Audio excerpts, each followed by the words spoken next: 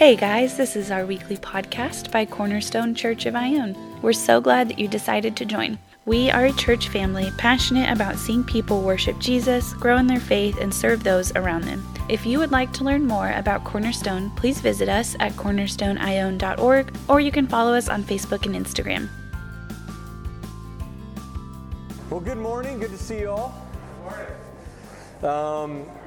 I did want to take a moment this morning and just share something that is kind of going on deep in the hearts of my family, and it reflects upon you guys also. I see God working in my life through you guys, so I just want to share that.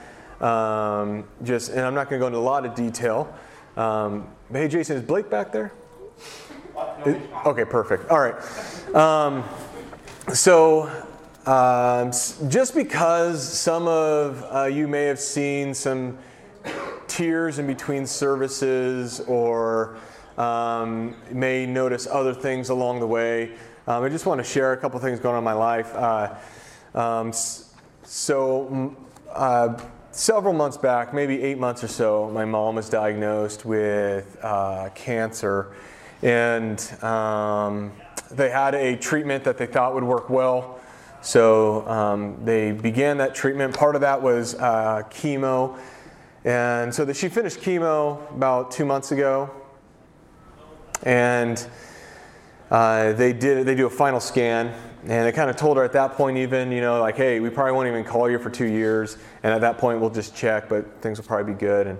And maybe a week or so after that scan, they did call her back, and they told her that the cancer didn't change at all from the chemo.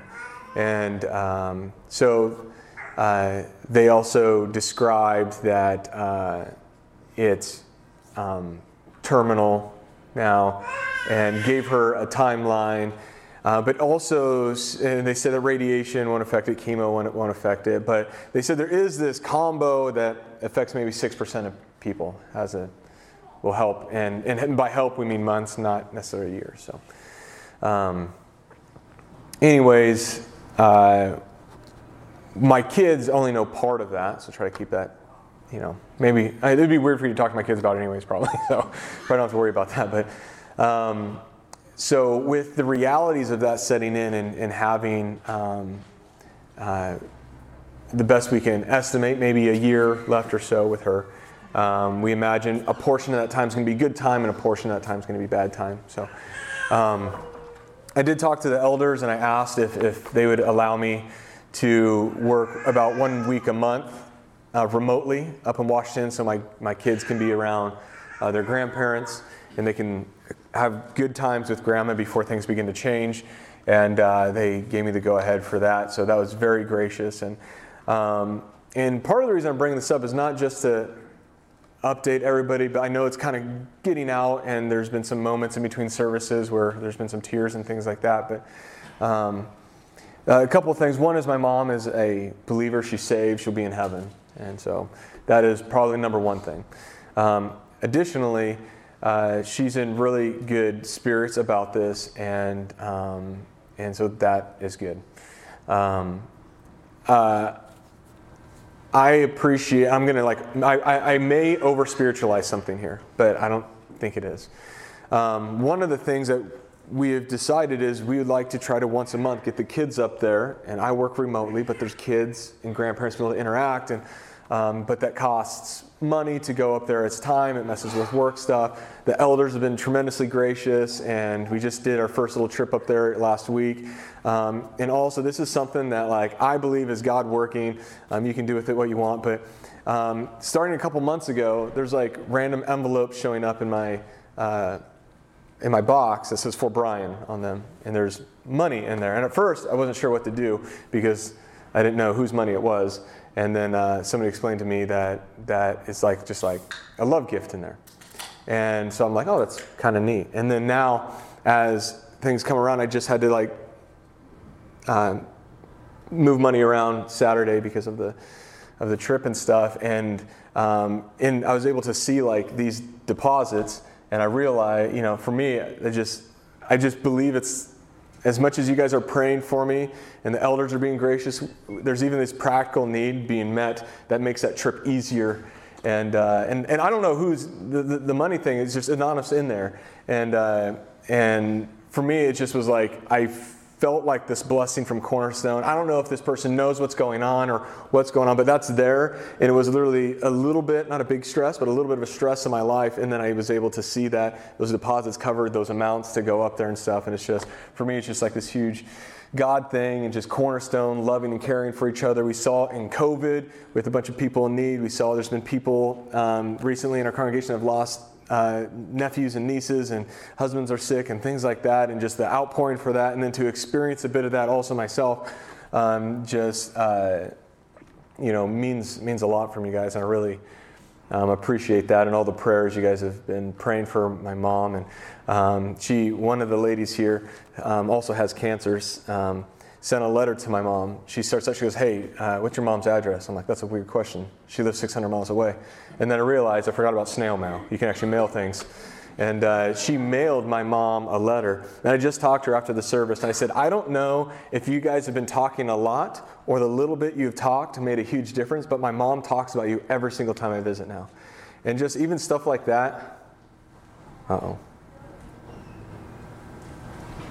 Even stuff like that means a lot to me because of COVID and the cancer. She's got to kind of isolate from her church a bit and stuff. And so getting that from a church from California just really means a lot to me. So anyways, thank you for that. If you notice, there's a week where I'm gone once a month. That's where I'm at. Thanks for all the support and the prayers, and continue to pray. Whatever prayer teams you guys have, put it on there.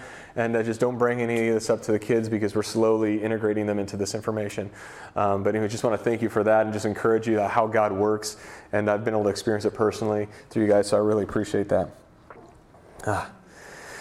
So there's one other announcement that I wanted to make. And I don't know if Jack already did this, but I just want to make sure. There was a godly gentleman that used to attend our church before they moved named Lauren Ardrey. And he has passed away in the last couple weeks. And they have a celebration of life this coming Saturday for him here at our church. And I just had contact from somebody this week that said, hey, we just want to make sure everybody who attends Cornerstone knows that that's happening so nobody misses it and wants to be there. So if you know or knew Lauren and want to attend that on this coming Saturday, if you want the specific time, you can talk to Karen Reed, Tom Reed, or myself. And we'll get that information to you. And you can go to that. Lauren was a great, wonderful, godly man. So, it's another one of those bittersweet things where he beat us to heaven, but it's sad to lose him, So, okay, with that, let's take a moment and pray together. Father, the reality that we're reminded of is that everybody in this room will probably die. And the way you have designed salvation is that there's this life we have here where we don't know where the end is, but there's a decision for Christ that we're called to make. And yet, within that decision to make, your power is at the root of it. Your decision is at the root of that. And we preach your good news, and we preach your good news, and we are not swayed by the current of this world, but that we stand firm and steadfast upon the rock of your word. And that truth remains that without faith in you, there is eternity.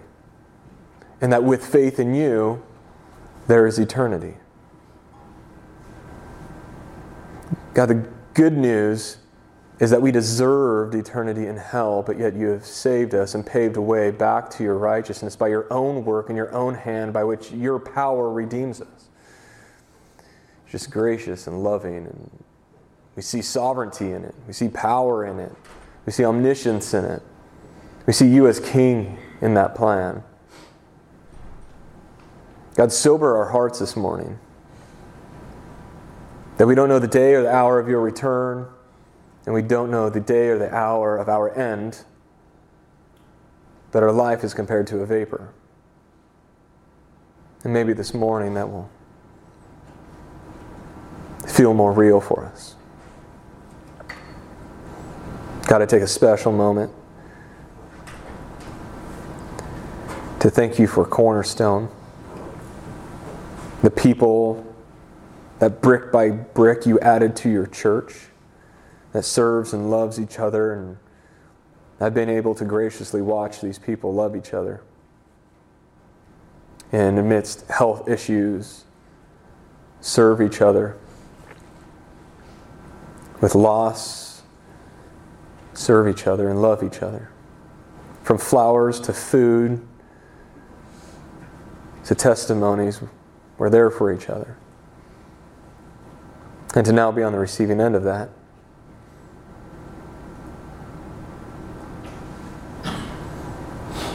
just transcends my understanding of who you are.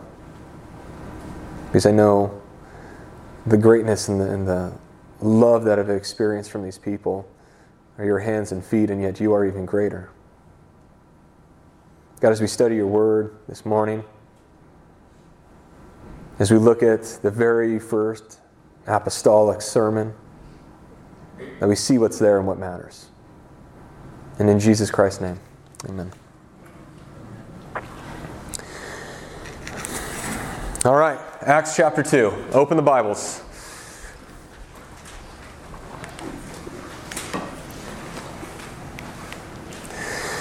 Okay, let me summarize as we get there and explain why we're here and how we got here. We've just finished Luke, which we see the life of Christ from his birth to his death and resurrection and ascension. And upon that end part, what we see is that Jesus is crucified on the cross for the sins of many, so that those of us who place our faith in him can have our sins forgiven. And they're paid in full. There's no sin great enough that God's power couldn't overcome, and yet it did overcome also. In effect, it's complete. And then he raises from the dead, beats death, beats sin altogether, shows himself over the course of 40 days to 400, 500 plus people to convince the world that I am the King of the universe. I am God in flesh. I'm dwelling among you. And he gives this great commission to these 12 that he had called together for himself. There's 11 left. And he gives this great commission. He says, go and tell people about who I am and what I've done, the goodness of the news that I've brought, teaching them to obey my commands, baptizing them in the name of the Father, Son, and Holy Spirit. Essentially, go out, spread this news, make disciples, baptize them in my name, and teach them to obey what I've written, what I've said. And then he ascends, but before he ascends, he gives them a message. He says, but I want you to wait, because when I go, I'm sending something. I can't send something until I go, so it's better that I go and do my work, and the Holy Spirit comes and does its work, so wait. We spent a lot of time talking about what wait looks like and what they devoted themselves to. So they do. They go into Jerusalem, go into the upper room. There's about 108 people that join them, which would bring it to about 120 people in this upper room waiting, devoting themselves to prayer. And then in the moment on Pentecost, which Pentecost means 50 or 50th, so 50 days after Passover is what Pentecost is. It's a festival, it's a feast, it's a sacrifice moment. And they're there, and it's on that day that the Holy Spirit comes upon these people here, filling them, baptizing them with the Spirit. Now, the Holy Spirit doing that, the presence of the Holy Spirit, the coming of the Spirit, created a sound that they resembled to essentially kind of like a hurricane sound of wind. That's what it sounded like. And it looked like tongues of fire on the heads of these people. And this commotion, these sights and sounds, then draw in thousands and thousands and thousands of people. And they begin to speak in tongues. Hot topic question, especially among Baptists, where some people, they're like, doing the remote start in the car, like, I'm out of here. The AC's on. Depending on what you teach about tongues, I'm out of here. And we talked about how this passage is very simple to work through. It says what it was. They spoke in other languages.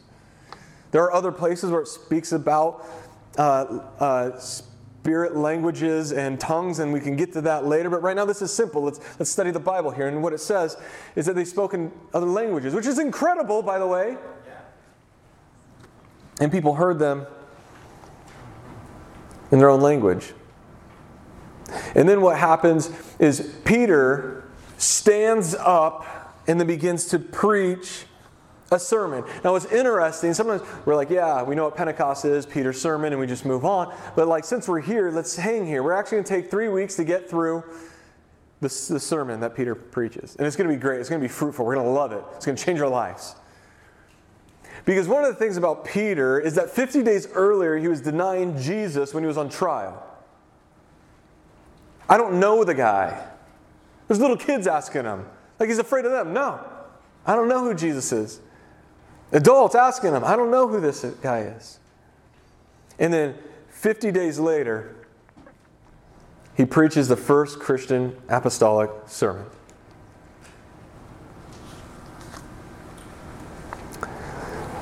Let's read our text.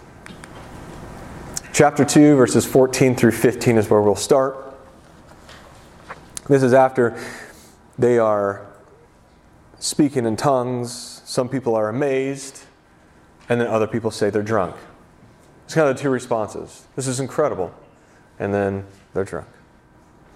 Then Peter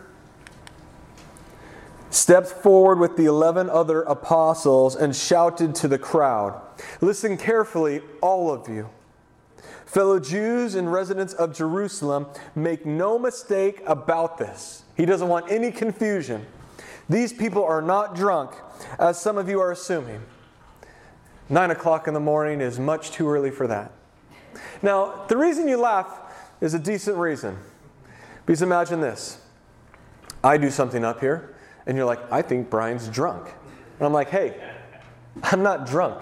It is way too early for me to be drunk." Right? You guys will be like, "Well, there's probably a different way to say that." Right? So, but I think the point is that it's addressed. And the reason why it's so vague is because we're going to bring out that his point is so pointed. It makes them look foolish for bringing it up. And so that's why it's cared for like this in verse 15. So one of our questions would be, why is Peter speaking? Now, I don't think gospel-oriented ways this matters, but I think that as you study your Bible, it matters because we see something. Why is Peter preaching this sermon? And I would say that previously we've noticed that Peter is bold. He's the one that speaks often for them. In fact, who often asked Jesus to explain the parables when the disciples were confused? Exactly. Peter. Who asked Jesus how many times they should forgive each other? Peter. When Jesus is walking and feels the power leave him and Jesus questions this, who pipes up? Peter. Who told Jesus, "Wait, you can't wash my feet, I should be washing your feet"? Peter. Who was the first to confess that Jesus was the Christ, the Son of the living God? Peter. Who was the third person of the inner three with Jesus? James, John, and Peter. Who got out of the boat to walk on water? Peter. Who tried to rebuke Jesus after speaking of his death? Unfortunately, Peter. When Jesus was arrested, who unsheathed his sword and tried to kill the officer? Peter. And if that caught you off guard a little bit, FYI, Peter was not trying to cut off an ear. He was trying to kill the guy, and he missed and got his ear. And Jesus says, "Put your sword back." Jesus then used Peter as an example of the kinds of people he will build his church with.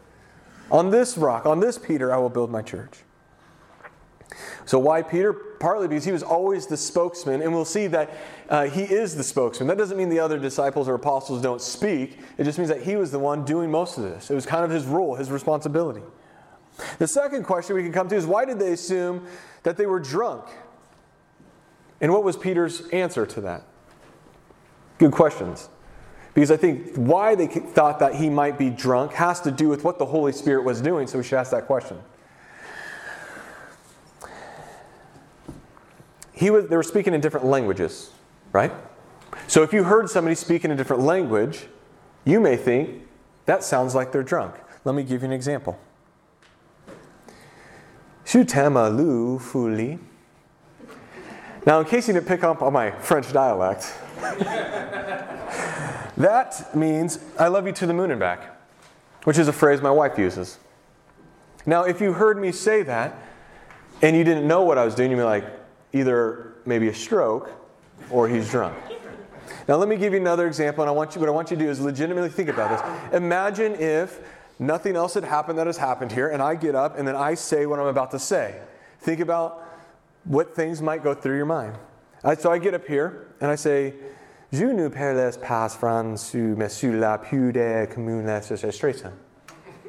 He'd be like, get a medic. Like there's something wrong, that's not right. Right? Or legitimately, it could be like, whoa, is Brian drunk up there? To which I would say, it's too early for that, people. Right? The reality, though, is the Holy Spirit is legitimately causing something to happen to that then people are going to attribute a sin to. Kind of fascinating.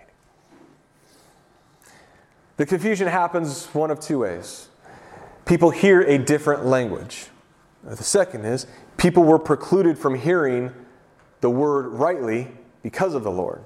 There's only two ways.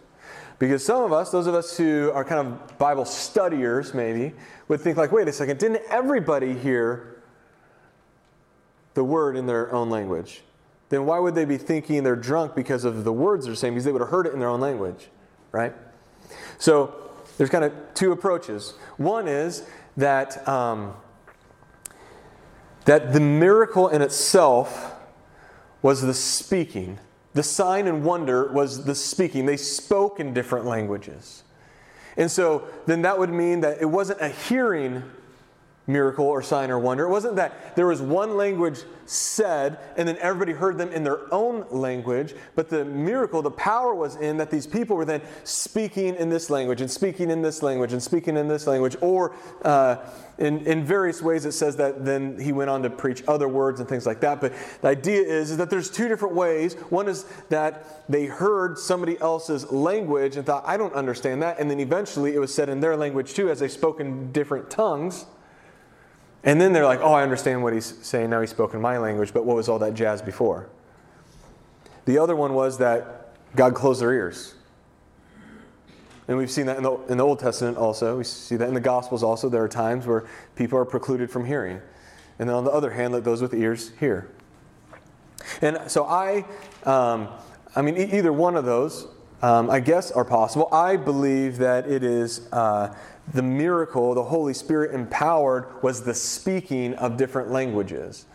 And some would say it's both. They spoke in a different language, but was heard in various languages, and there's different ways to discuss this. But what I believe was happening was, like in verse 4, it says they were speaking in other languages as the Holy Spirit gave them this ability. That people showed up and heard their own language, and that the power of the Holy Spirit enabled these people who did not know how to speak other languages to speak fluently in those other languages, just as I did in French a minute ago. You guys get that? How you can then see that as they're speaking in these other languages, then that it could appear that way. There's another reason, actually, and this is a far more practical reason. The Galileans were considered like the fighters, the rebel rousers, the protesters. Zealots came from the Galileans, right? Luke chapter 13 says that Pilate mixes the blood of some of these Galileans with the sacrifices given. That's not a good relationship. That is a tenuous relationship. Okay, and for instance, if there was any sacrifices being given for any reason, and we knew that, well, the blood of the Ionians was mixed in with them, you wouldn't say like, wow, they have a good relationship with those Ionians. We'd be like, something's a little off here. There's tension. And that's what it was. There was tension with the Galileans. They were constantly fighting against the power, against injustice. What's right is right, is wrong is wrong. Somebody once described them as this. They were the untucked shirt, dirty boot wearing, scab knuckle having, this ain't right hollering, scholastically uneducated, unpolished speaking bunch. That's who they were. So, I mean, you can imagine like this person. And yet that is where Jesus drew many of his disciples from. That's where he spent a lot of his time, actually. Some people say that appears to be where Jesus felt most at home, was with them. And, we see God do that, Old Testament, New Testament alike. What he does is he goes to the people you'd expect the least of, and then he makes much of them in order to make much of himself. Because then people look at them and they say, they couldn't have done that. The Lord's working through them. And it gives glory to God as they do things in his name. And that should be a very encouraging message to those of us sitting here. That he takes the people who can't on their own and gives them power to do his own will and to glorify himself. So, 2 reasons. One is that I believe that as they were preaching in these other languages, there were times where they didn't understand the language and it sounded like I sounded earlier, and they're like, these guys are drunk. And then also it's like the Galileans, they're getting drunk all the time anyways. So it makes sense. However, what we know for a fact is that they weren't drunk. Peter addresses that and essentially says, it's only 9 a.m.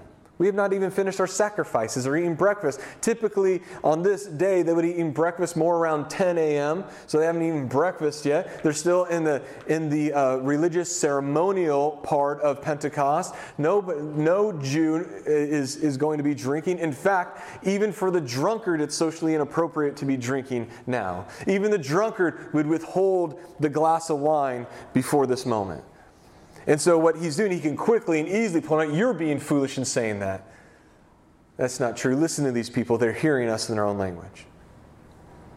That's his answer. And it's a sufficient answer and a good answer. And we know why they asked it and how the answer rectifies it. So then we continue reading. And this is Acts chapter 2, verses 16 through 21.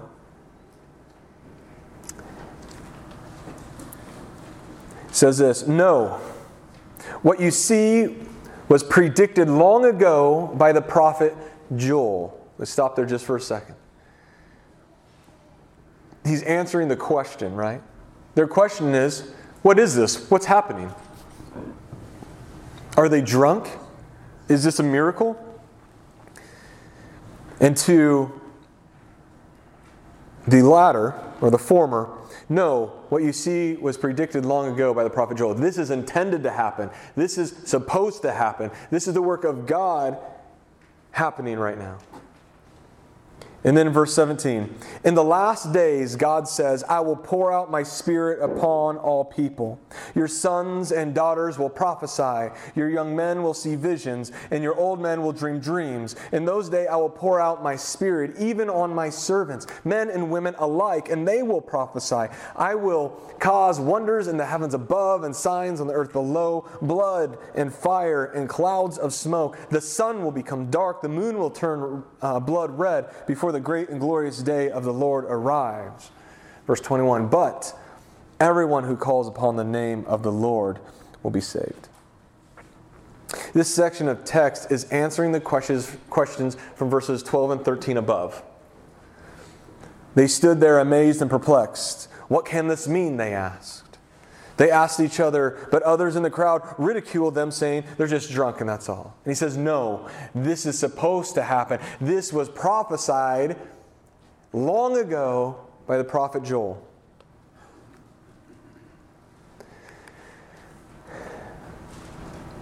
Verse 16. "No, what you see was predicted long ago by the prophet Joel." What was prophesied? You see up there what's written in red. "I will pour out my Spirit." That's what was prophesied. I will pour out my Spirit. And that's what's happening. And the effect of that is what they're experiencing. So yes, this all goes back to what was prophesied will happen, and it's happening now. And not only are they trying to say, wait, is this the time where the Holy Spirit's coming? Because Jesus already told them, this is going to be the time. And then they go, and then it happens. And they're experiencing what was prophesied would happen, which is the baptizing of the Holy Spirit of believers. I would encourage you to, in your mind, create room for baptizing of the Holy Spirit and filling of the Holy Spirit. Create room for those two terms. So then, the Spirit on who or whom? All people. Sons, daughters, young, old, servants, men and women alike. Everyone. Which is different than the Old Testament. And we're going to get more and more into this as we go through this sermon about what is the difference between this Old Testament Holy Spirit in this New Testament Holy Spirit, because there was the Holy Spirit in the Old Testament, but they're waiting for the Holy Spirit in the New Testament. So what is the difference? What's happening here? We're going to look at that. But for now, what we see is that He'll pour out His Spirit. He says it twice, actually, on all people, and then goes on to explain what all people looks like, and then has some attributes of the Holy Spirit there, what you may see from the Holy Spirit, prophecy and visions and things like that. It speaks of signs and wonders. We look at what are those? Blood and fire and clouds of smoke. The sun will become dark and moon will turn red. You know, often when we look at this, we can look at prophecy and visions and dreams of dreams. And our first question is, does that mean I can do that now when I want? Is that something that now we have on tap, on demand for us, are these things? And we immediately go, there are signs and wonders. We then want to take out of messages like this, we want to go straight to, well, what are the signs and wonders? And what is it, how does that fit into the timeline of Revelation or Matthew or Luke? Imagine this. Imagine at this point in Peter's sermon, I'm going to read it again so that we can get the full effect here. But imagine this process happens here. Peter begins this is the introduction of the sermon that we're dealing with today, begins this introduction, and he begins to address these people who say, oh, they're just drunk, or what's happening, and stuff like that. And he goes, no, what you're seeing here was predicted long ago by the prophet Joel. And then he goes on to quote it. He goes, in the last days, God says, I will pour out my Spirit among all people. Your sons and your daughters will prophesy. Your young men will see visions. Your old men will dream dreams. In those days, I will pour out my Spirit, even on my servants, men and women alike. Twice he says, I'll pour out my Spirit. And then lists all these various people. And he goes, I will cause wonders in the heavens above and signs on the earth below, blood and fire and clouds of smoke. The sun will become dark. The moon will turn blood red. And before that great and glorious day of the Lord arrives. But everyone who calls upon the name of the Lord will be saved. But everyone who calls upon the Lord will be saved. And you're like, wait a second. Am I going to dream dreams? Do I get to be the dreamer? Do I get to dream dreams? Am I going to prophesy? Right? Like we feel it a little bit at least right now. We're like, no, we're missing it. There's something else being communicated. In fact, if I wrote you a letter, what I would hope is that your goal is, what is Brian trying to communicate here? Not what can I make this say that I want it to say, or something like that. Right? When we all write each other texts or emails or whatever, or say a handwritten letter that is then mailed off, what we want to do is, what are they trying to say? So in this, we do the same thing. What is Peter saying here? He goes, what you're experiencing is what just happened, the Holy Spirit. It's said twice in this prophecy that the Holy Spirit will be poured out. Among who? Among everybody. And there's going to be signs of that also.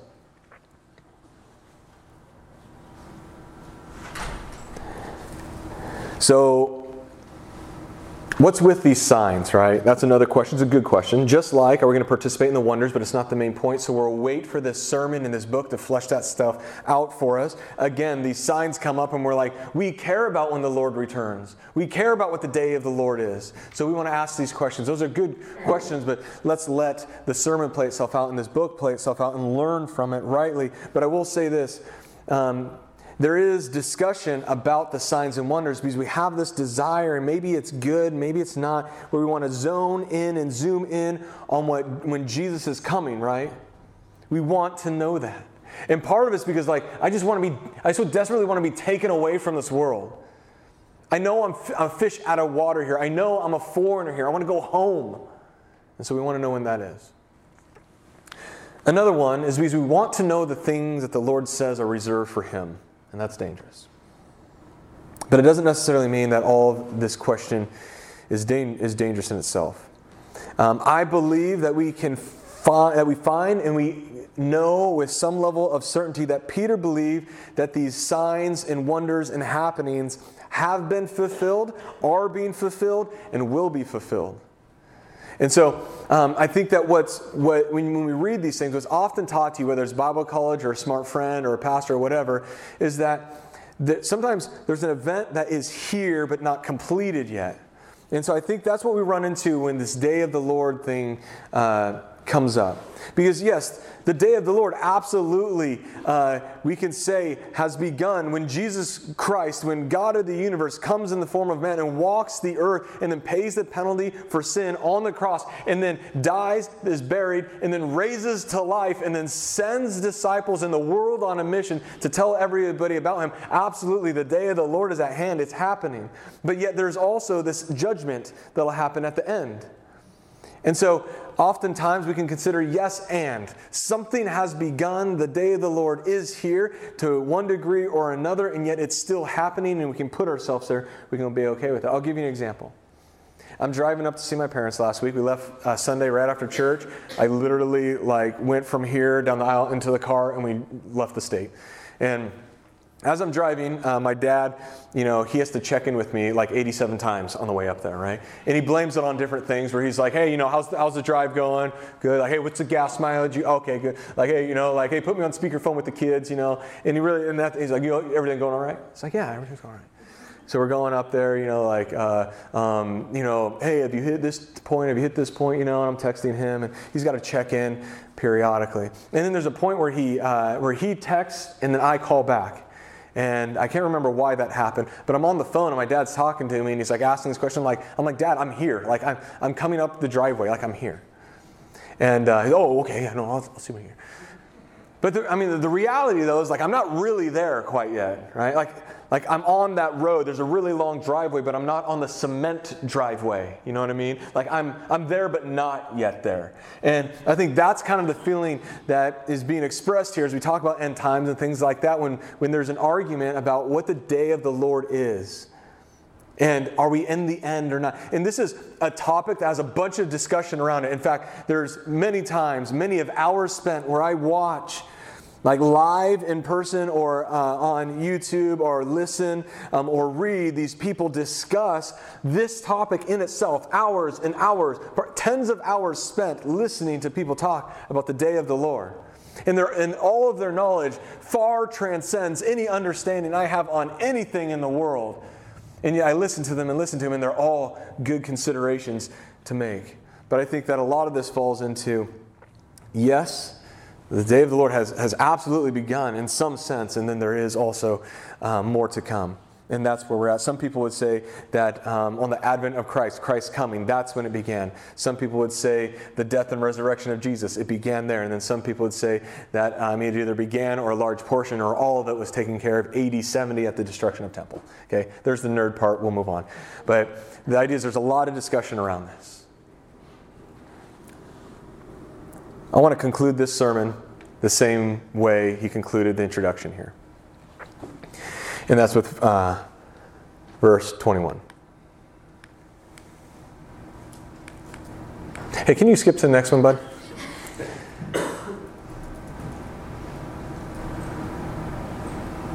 Anyways, verse 21, it says this. But everyone who calls on the name of the Lord will be saved. The Holy Spirit's here. It's going to be poured out on everyone. There's going to be manifestations of the Holy Spirit through His people. But everyone who calls upon the name of the Lord will be saved. The interesting thing about this is that word but. It sets it apart from the rest. It goes on and on and on and on, and then there's this part, this in verse 21, where it intentionally uses this word and sets it apart as if now there's something new or different, and it doesn't quite juxtapose itself, but it stands itself out. And then this is what it says after all of that. And these are some of the things you can get when it talks about the Holy Spirit being poured out, and that's the event that's happened to everyone, and describes everyone, and then gives different manifestations of that Holy Spirit in the believer's life. And then at the very end it says, but everyone who calls upon the name of the Lord will be saved. And then who can receive the Holy Spirit? Everyone. And it's connected to calling on the name of the Lord and being saved. Now, in our culture, I just want to point this out. This is important because we take some of this for granted. A couple things that we should consider is who is everyone? What is calling? How do we call upon the Lord? And then also, who is this guy? Who's the Lord? Think about our culture. We need to know this stuff. We take it for granted and we move on. But we need to be able to articulate who everyone is, what calling upon the Lord looks like, who the Lord is, and then saved from what? It reminds me of a sermon that Jonathan Edwards did in a church. He was called into it because it was a very strong-headed, stubborn church. And he goes in and he begins to speak. And the sermon is sometimes considered fire and brimstone. And he goes in and he essentially takes time to explain the depth and breadth of our sinfulness and fallenness and ugliness and rebelliousness. And the wrath of God, the anger of God that is very real, that we cover up in our churches so often. That there really is a God who is angry with sin, who is wrathful towards sin, who hates sin and sinners.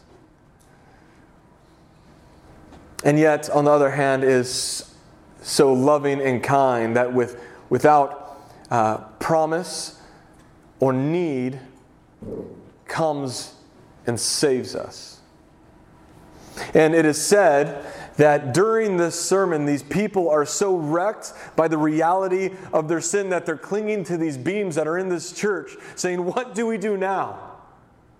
And it reminds us of this sermon that ends with people saying, "Brothers, what should we do?" I've said this before, and I believe it's true, that the more intimately acquainted we get with our sinfulness, our fallenness, our wretchedness, our disaster, our rebelliousness, the greater we see our God. Because we see the sinner He saved, a wretch like me He saved. And that begins to allow His attributes to transcend more and more and more beyond our understanding as His image bearers, who our God is.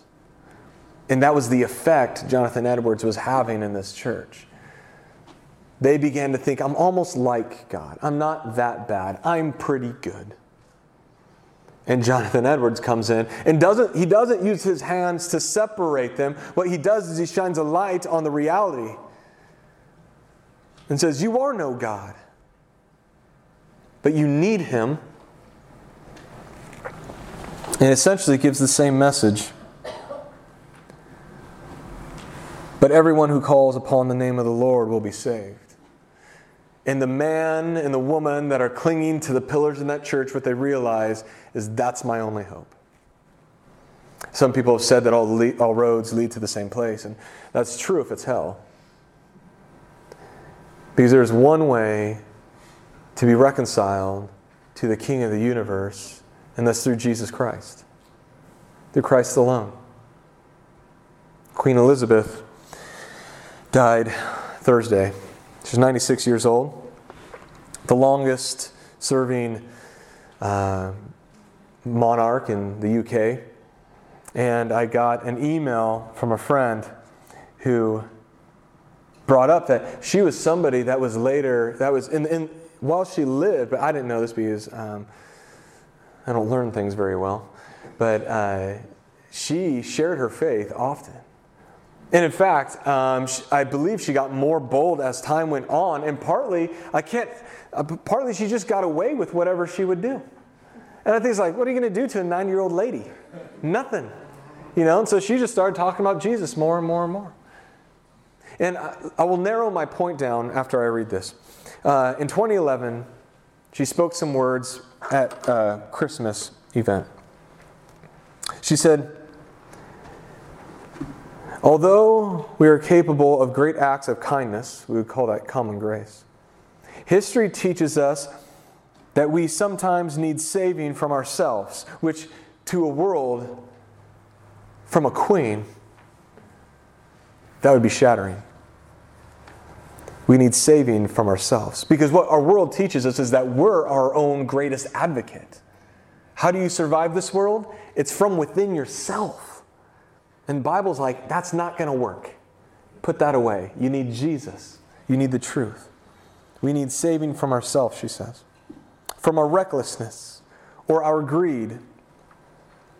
God sent into the world a unique person. And then check out how she differentiated something here. She said, neither a philosopher nor a general, important though they are, but a Savior with the power to forgive and power to save. It is my prayer that on this Christmas day we might all find room in our lives for the message of the angels and for the love of our God through Christ our Lord. Now, many political leaders say all sorts of things, right? The argument here is that she believed it. And my point is this.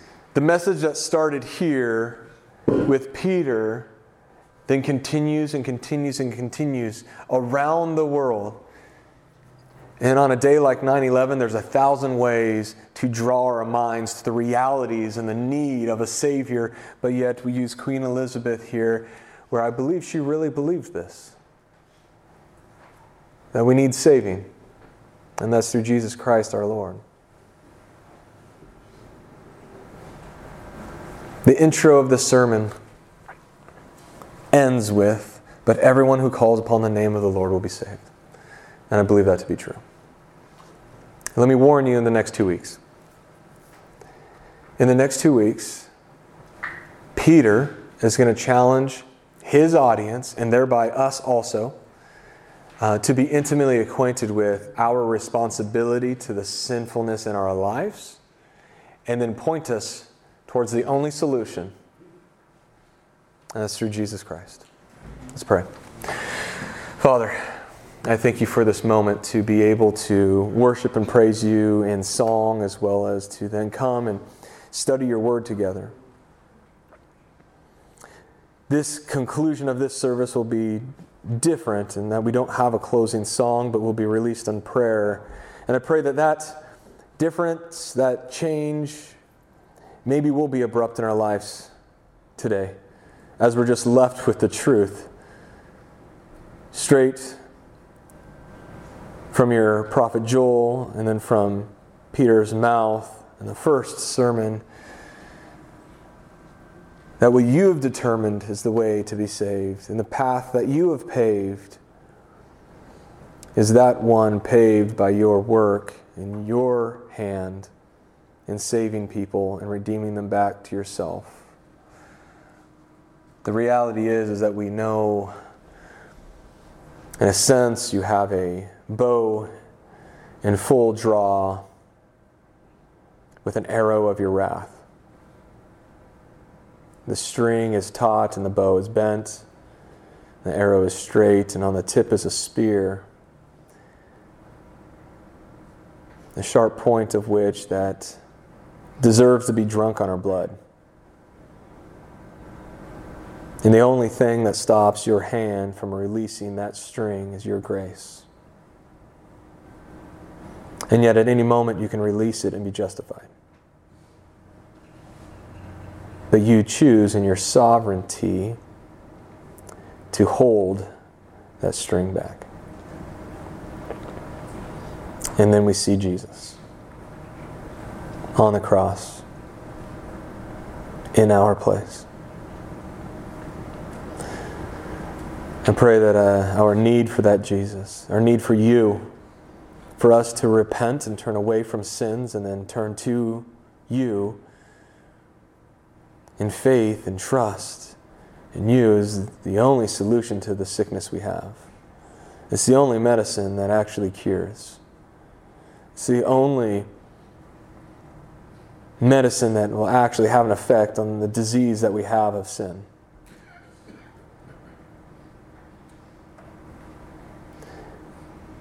And yet we see the very reality that the calling on you in the end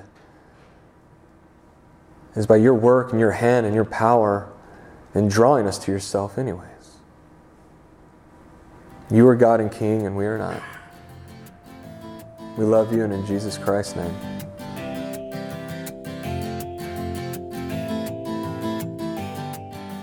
Thank you for listening to this podcast by Cornerstone Church of Ione.